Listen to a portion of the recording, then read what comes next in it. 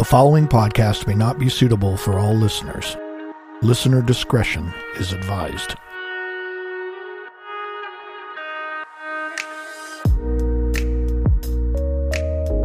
Hey there, I'm alone in the studio tonight, and I have a truly unexplained story for you. Have you ever just had some unexplained knowledge and wondered, how do I know that? Am I clairvoyant? A clairvoyant is defined as a person who claims to have supernatural ability to perceive events in the future or beyond normal sensory contact. This bizarre true tale contains a carjacking, a kidnapping, death, and a psychic. This is Unexplained Realms, the podcast. I'm your host, Anne, and buckle up, because this story has a ton of twists and turns.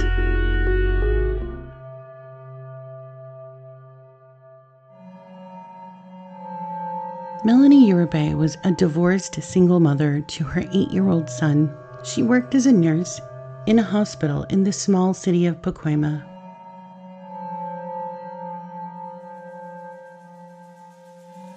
The city of Pacoima is about 26 miles from downtown Los Angeles. On the night of December 15th, 1980, around 7:45 p.m., 31-year-old Melanie Uribe was on her way to work when she was ambushed in her vehicle at a stoplight. One man climbed in through the passenger door, the other in the driver's side, and Melanie was stuck between them. The two men drove the truck with the screaming woman into the night. Later that evening, Melanie's co-workers began to worry as she didn't show up to her nursing shift at the hospital. Melanie was officially reported missing.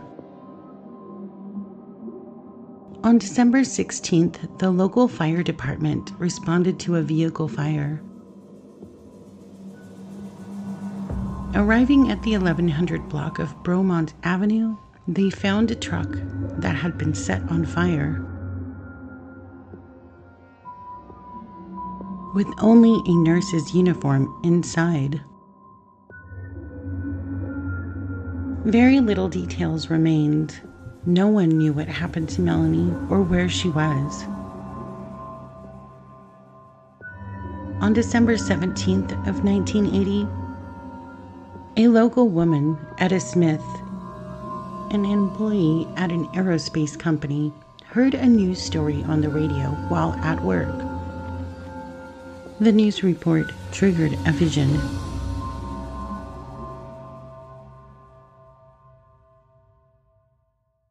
The report was about the disappearance of 31-year-old nurse Melanie Uribe. The vision triggered her senses to hear a voice in her head. In the news report, the reporter stated they were conducting a house-to-house search of the area. That's when Etta heard a voice. It said, "She's not in a house." The voice and sensation nagged at her to the point that she felt she needed to talk to the Los Angeles County authorities. As she left work that day, she felt she could guide them to a location of where the missing nurse may be.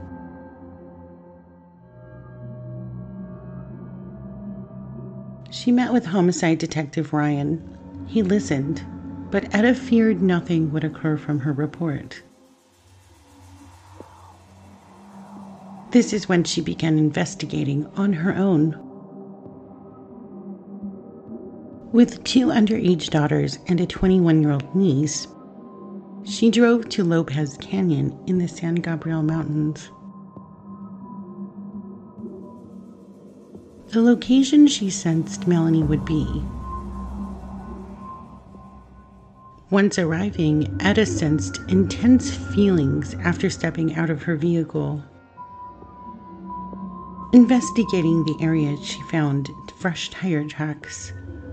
Then further down in the canyon, they spotted some unusual brush.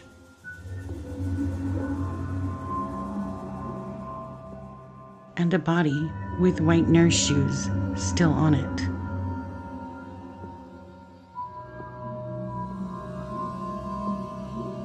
After discovering the body, Etta contacted the authorities.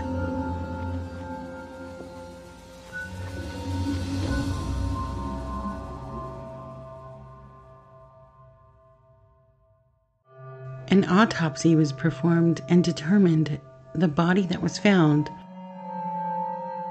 was in fact Melanie Uribe. Melanie had been raped, beaten, and robbed.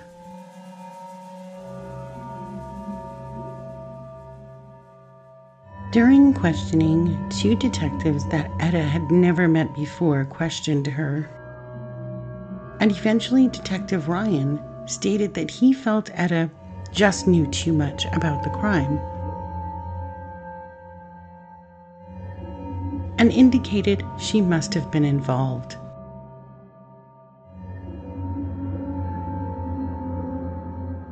Etta voluntarily took 2 polygraph tests and passed them both, though authorities arrested Etta and booked her as an accessory to murder.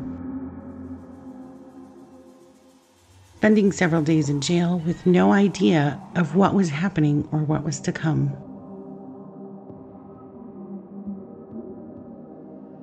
Though, while Etta sat in jail,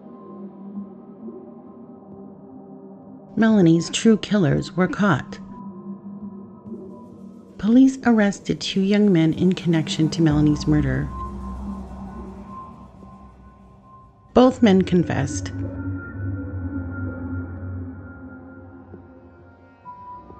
A third male was also arrested, but he was 17 and held in a juvenile correction facility.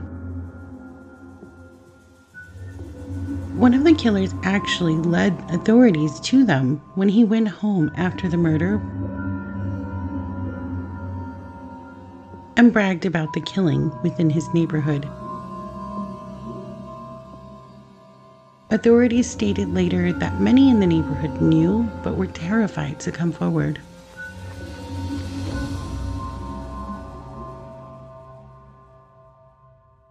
After Etta was released, she sued the police department and stated they had no grounds to arrest her.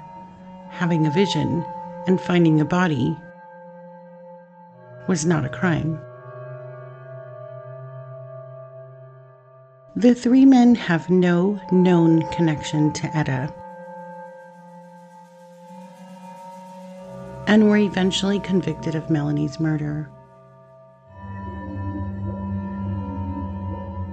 They are all serving sentences up to life in prison.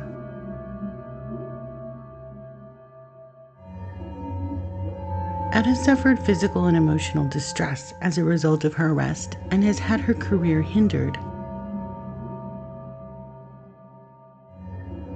She sued for damages and in 1987 was awarded damages for her suffering and loss of wages.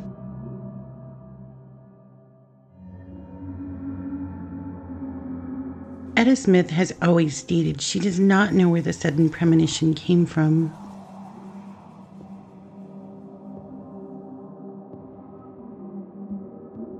What do you think? Can we simply just develop psychic abilities? Or perhaps spirits can reach out across our dimensions for help? I'm not sure either way. So we'll just leave this one to the realms of the unexplained. If you're new, you can visit us at unexplainedrealms.com, Facebook, Instagram, YouTube, Twitter, and TikTok. And don't forget to smash those like, subscribe, and follow buttons. And don't forget to hit the show notifications button on Spotify so you can get reminders when we drop a new episode. Don't forget to click on our sponsors' links when visiting unexplainedrealms.com, with a variety of brands and products to choose from, and the most exclusive deals just for you.